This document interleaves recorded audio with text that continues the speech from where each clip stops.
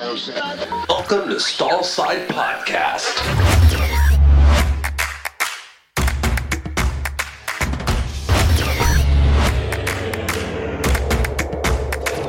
Right, how goes it? It's a good day today. How are you? It's good, thanks. Yeah, so we've got our CEO in today. Yeah, the boss is coming in to talk to us. I hope we're not getting pink slips, but we invited her. Yeah, so. Actually, she's outside the office this time. I'm not outside the boss's office. She's coming to our office. Yeah, she's coming to our office, so I feel good. So Dr. Spike Pearce, interesting career to get to this point. Now she's sort of transitioned from what she was doing to management, and I'm looking forward to her take on the profession and where we're going and where we've been. Yep, she's done. She's spoken to a few of our clients and done some different things, and I thought it'd be good to have her come in and explain it to our audience what's kind of going on in the industry.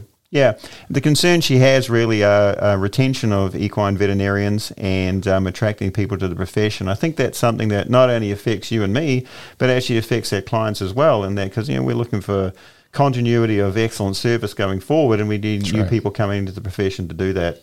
Yep. So coming up next, we have Dr. Debbie Spike Pearce. She's the CEO of Rood and Riddle Equine Hospital, and she's going to talk to us about the status of the equine veterinary profession and what we can do to enhance it and improve services to clients going forward. Dr. Spike Pearce, welcome to Stallside. Thank you. Good to be here. Good to have you on finally. Thank you. Yeah, we're very, very much looking forward to this episode. Tell us a little bit about yourself. Well, I'm Debbie Spike Pearce, and I've been at Rood and Riddle for 28 years. I graduated from Michigan State, 93, worked a year with my father, standardbred racetrack, and then actually applied for an internship after being out of school for a year, which was a little bit different than everybody else. But I came here at the very end of my senior year of vet school, and I was in awe. I was just amazed with the place, the people. They had so much fun doing what they did, and I just fell in love with the place. So that's why I applied for an internship, and I got one. And so then I came down here for a year. It was just hospital interns at the time. And when I was done, I always thought I would go back home, but I knew I really didn't want to go back home. So I had applied for residencies. I didn't receive a surgical residency, which is what I thought I wanted to do. That's mostly from being very involved with equine lameness with my dad on the track. And so I didn't get a job. And then actually Dr. Bramlage offered me a job and said, how about instead of, working for someone else, how about you work for me next year? I said, okay, which was fantastic. I mean, that's exactly what I would have loved to do. And my intent was still to apply for a residency after my year with him, but it ended up being 3 years with him. And then I was able to build a practice and moved to ambulatory 3 years after that, and was in ambulatory until 98, and then I went into management.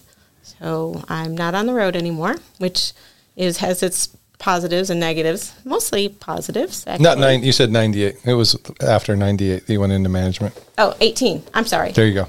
Sorry. So yes, 2018 is when I went to management, and that's been, over 4 years now, kind of crazy, and that has sped by too. But, people always ask, do you miss practice? And I have to say I don't. And I think part of that is I still am around horses a lot.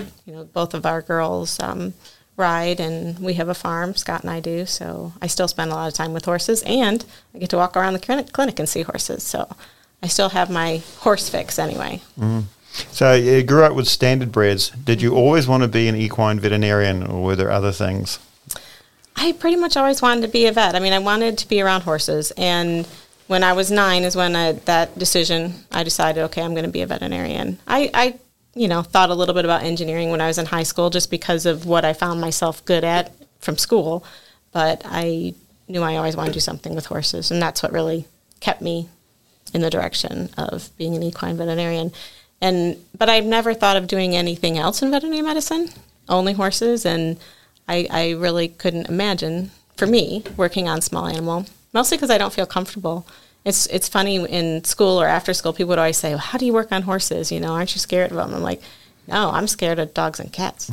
I've got a cat that needs vaccinated for rabies, and that vaccine's been in my fridge for about 2 weeks because I'm scared to do it. Yeah, he might rip my eyes out. I've got more scars from dogs and cats than any horse. Oh yeah, yeah. I mean, yeah. I always have an intern come do my rabies vaccinations. Oh, that's a thought. I might do that. So, what would you like to talk to us about today? Well, I think there's a really big challenge coming to our industry and the equine veterinary profession, and it's the fact that we are losing veterinarians from this profession. And I think we need to look at why and what can we do? How can we keep people coming into equine veterinary medicine? Because honestly, at the rate it's going, we used to always be about 4% of the vet school classes in the 90s were going into equine practice. And that number has dwindled since the early 2000s to about 1% of graduating veterinary students going into equine practice. And that's very concerning because we also have a large population of older veterinarians that are retiring, and we're not replacing them at the rate that we need to be. And I think the number I heard at the AAP was 4-1. Does that sound accurate, that for every veterinarian that enters equine practice, 4 are retiring? It's close to that. I don't know the exact numbers. I think that's the number I heard. It's alarming. And, we really have to think of who's going to be working. And it's not just a veterinary issue. It's a whole equine community issue. Who's going to be working on your horses, and how can we make sure that our horses are taken care of? So that's what I want to talk about. Okay, yeah. So you've defined the problem. What's the solution? Well, there's a lot of things that I think we need to work on. Part of it, just veterinary medicine in general, is hard for people. It's hard on people mentally.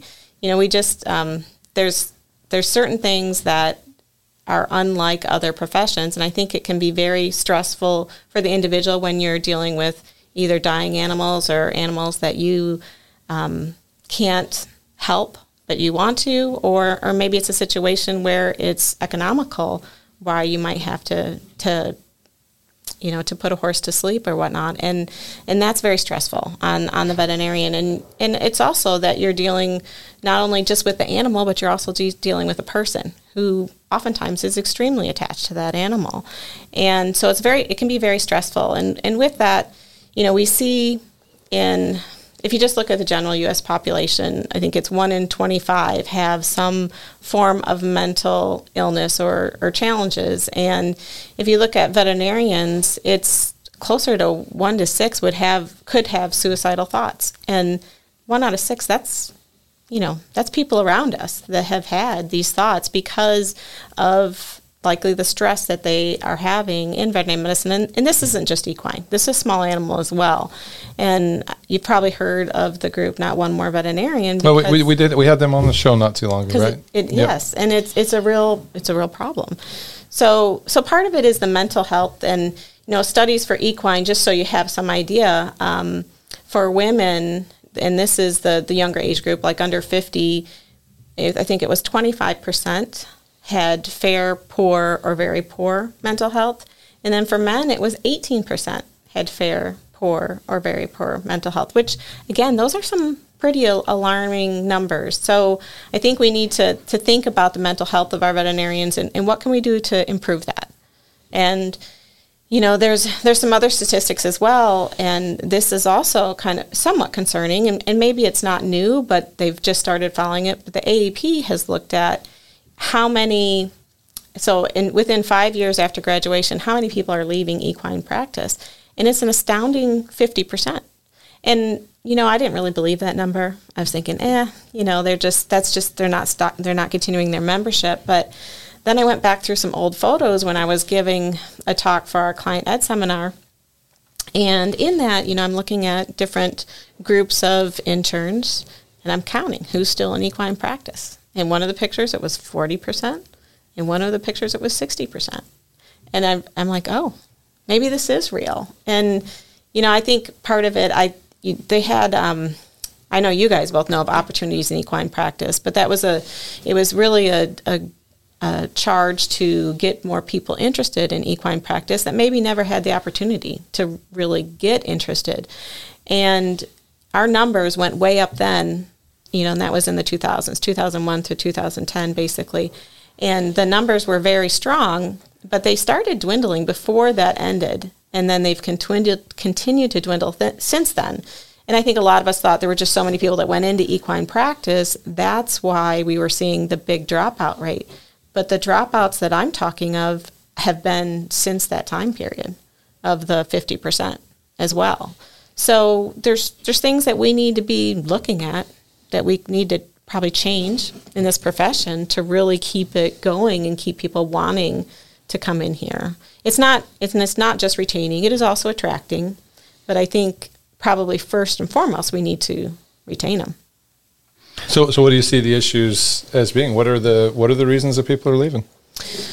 Well, Amy Grice she's a veterinarian who does a lot of work with surveys and working with some of the younger practitioners. And she did a survey, and basically probably the most common reason why people were leaving equine practice was the lifestyle.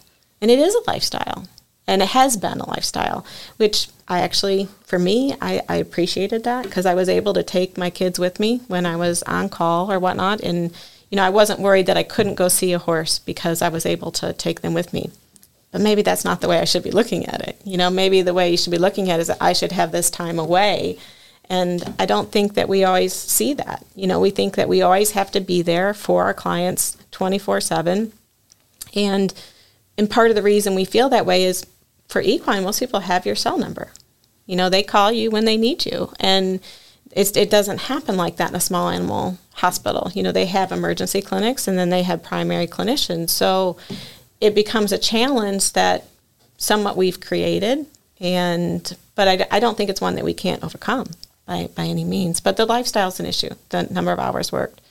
Another issue is on call. Again, because our clients have our phone numbers for the most part, when you're almost always on call. Even if you're not on call on a schedule, they're still going to call you. But again, that's maybe something that we can change.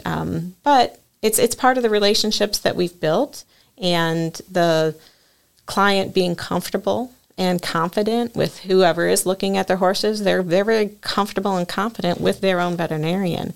So our charge needs to be maybe a little bit of making sure that that client is comfortable and confident with other veterinarians or more veterinarians.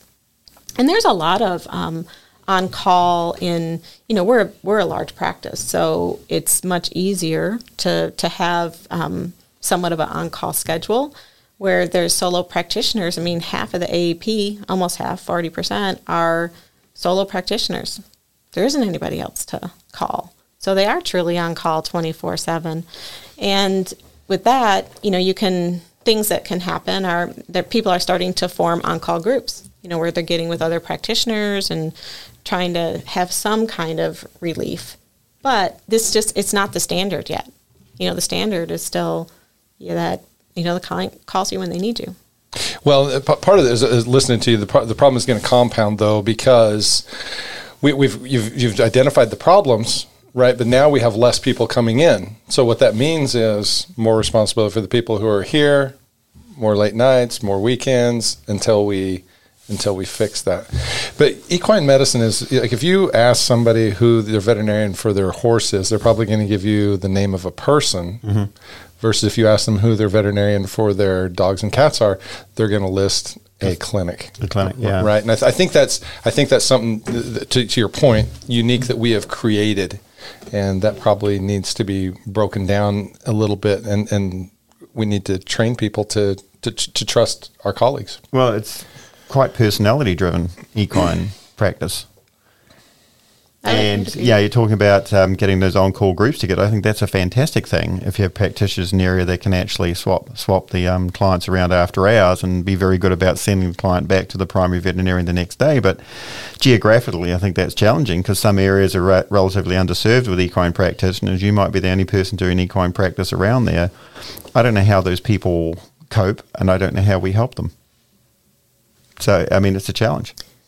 It is a challenge, and along with not having enough people coming in, I think we actually need more people to be able to disperse this load somewhat. As far as the on-call load, and if we are in geographical areas that don't have veterinarians, that's definitely an issue. And some ways it's not something that we're going to be able to solve in every aspect, but certainly we can start to, and especially in a large area like this, but it also takes buy-in from our clients as well as the veterinarians, because many of us are used to working every day of the week. When you start not working every day of the week, you really appreciate not working every day of the week, which, I think anytime a client called on a weekend, you always wanted to go because you want to take care of them. But, we have to learn to build up other people and make sure that they're the right person to be able to cover for us. And we can. So you've identified those problems. What other solutions are there? You talked about hours of work. I mean, there's always going to be plenty of work. You talk about the number of people. We're always short about people. The people that we do have, how do we keep them in the profession? Because you identified that there's a certain amount of turnover, and that's just natural as people age out.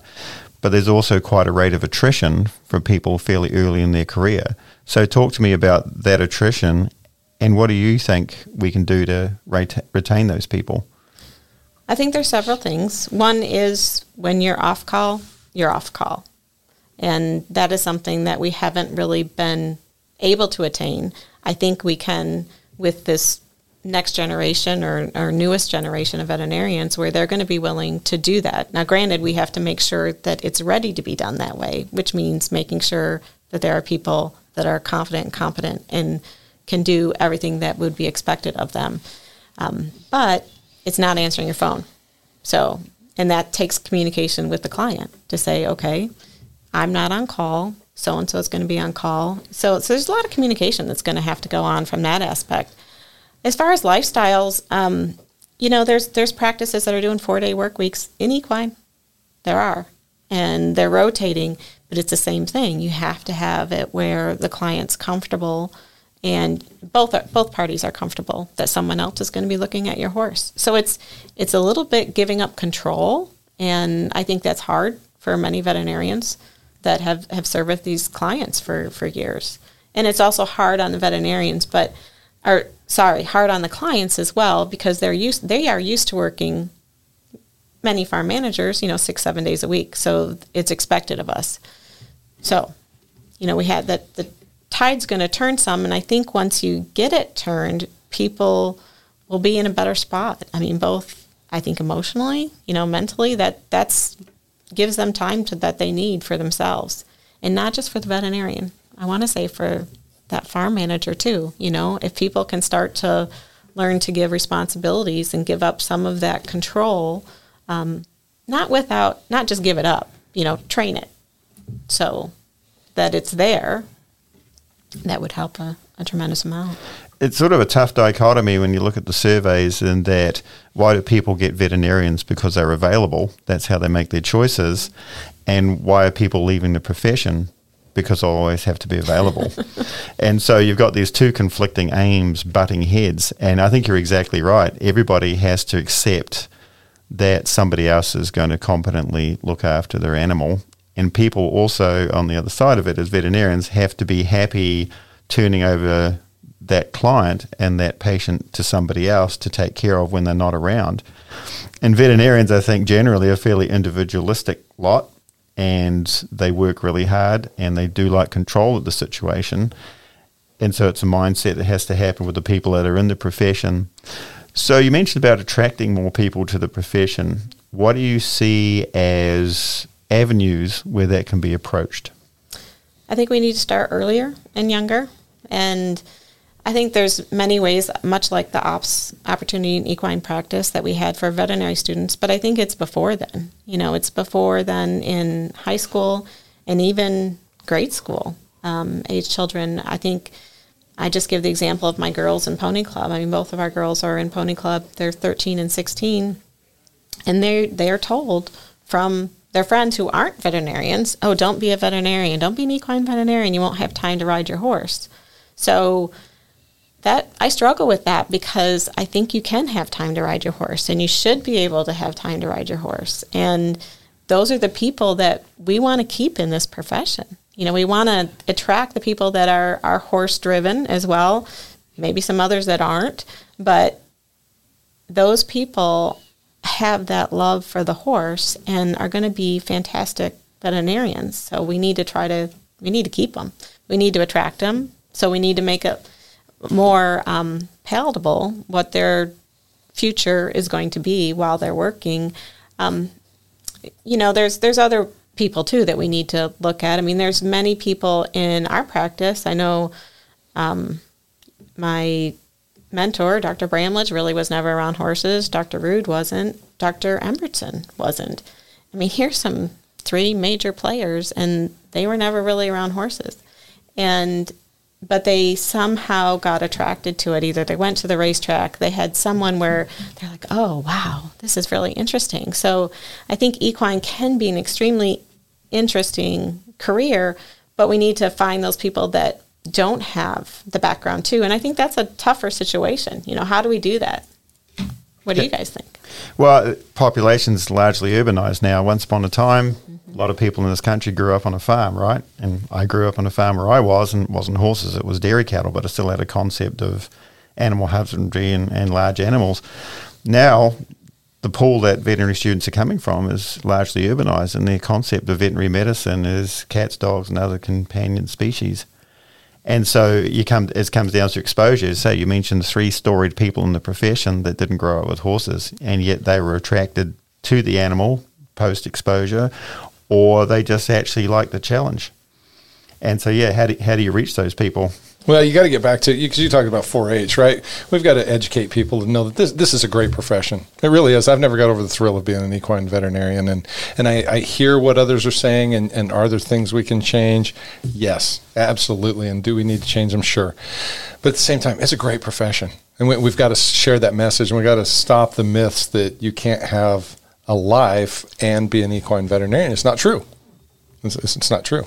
Totally agree. Because, so getting to those groups, getting to those kids that are interested in horses, some that, maybe the veterinary students who don't understand the animal as well and maybe intimidated, getting them by that and knowing that these are fun animals to work on, but then getting those younger kids who are interested in horses, who have a passion for them, and go, yeah, you can make a living. You can get up every morning and be with horses and make a great living doing it. Yeah, and we got to spread that message. Yeah, and the challenge is actually is reward. Like I tell some people, some people jump out of perfectly good aircraft with a parachute. I come to work each day. It's the same thrill on the way down, right? Sooner or later, I'm going to land, and how I land is up to me. And this profession took me sort of around the world, but it's taken me to places I never thought I would go. Yeah, I mean, I've been to all sorts of countries, met all sorts of people. I just never thought it would actually happen. And so, the scope to do some cool stuff is there. Right. Yeah, because we get to, I've worked with a couple different Triple Crown winners, Derby winners, and you think yourself unique, but that's not true. You go to the AAP and you talk to veterinarians who've been to the Olympics, who get to go, they work on high-level dressage horses or rodeo horses, that kind of stuff. We get to be around some very special animals and special owners too. So it's a great profession. We got to spread that message. So what's your elevator speech on why this is a great profession? You've seen the things that are going on. You have a concept of what needs to change. We're going to the 12th floor. We just hopped in. What's your elevator speech? It is a great profession. I mean, I'm much like Bart. I mean, I never felt like I worked a day in my life, when I was practicing. I do feel like I'm working now. Come see me at 3 in the morning. I'm working. But it is a great profession, and it's very rewarding. And I think for people that have a horse interest that think that maybe they couldn't do it because they won't have time to maintain their horse interest, I think that's absolutely wrong. I mean, for me, I rode a lot until I had kids. And to be very honest, my kids are what stopped me from riding, and now they're old enough where now I can ride again. There's things in life that change what you do, but I don't think we can blame veterinary medicine on that. I think it's choices that we make, and if you love horses and want to work on horses, this is a profession for you. Yeah, and that's a good point, because even in this practice, and people look on it as people that work sort of 27 hours a day, we've got some great polo players in this practice. We've got some people that actually have quite a fulfilling equine pastime, and yet still actually manage to work, full days, but actually rewarding days. So even here, there's shining examples of you can have a great life with your horse and actually make that your career working on other people's. Now, you can. You have to craft that, right? Yeah. But you do have to make that effort because you can get sucked in and work all 7 days, 12 hours a day if you don't take care of yourself a little bit. I think that's where we as a profession need to kind of Change the message. Yeah, set the bar. That it doesn't have to be that way, and we can make it far more, attainable and palatable, and something that you want to continue to do. Yeah, stop taking your phone into the shower with you. I think it's probably, and I think most of us do. Yeah, we do. But again, we're part of I think we've been part of how things have been perceived, but we also need to be part of how things can be. Yeah. So we need to set an example. Right. So, right. Starts right now. It does, and there's going to be a lot of communication that goes with it. Because we always have to think of our client. It's not just the horse. There's always a person with that horse. So we need to think, how can we make it right for them too? And they'll be on board because everybody needs equine practitioners. And if we're going to get them and keep them, we need to change. Well, I don't think we give them enough credit. I think we are. I think they recognize our needs better than we give them credit for if we communicate. Right. Well, I don't think anybody wants to see us burn out because they want the relationship to be durable. And I think, you're exactly right. If people sort of hear you're going to have some time off, they say, oh, great, what you're going to do, that's great, have a good time, come back. So, I think you're right. I think our perception is that we're so driven to work, I think we've forgotten that actually some people want us to last a little bit longer than we really want to let ourselves last. Yeah.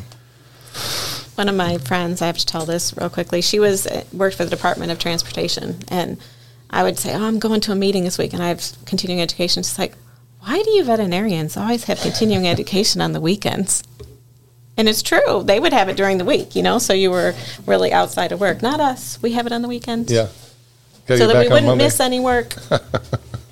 Okay, all conferences are now from Monday to Friday. No, but it's a total mindset of what we've done over the years. And it can change, and it will change, but we have to be on the forefront of it.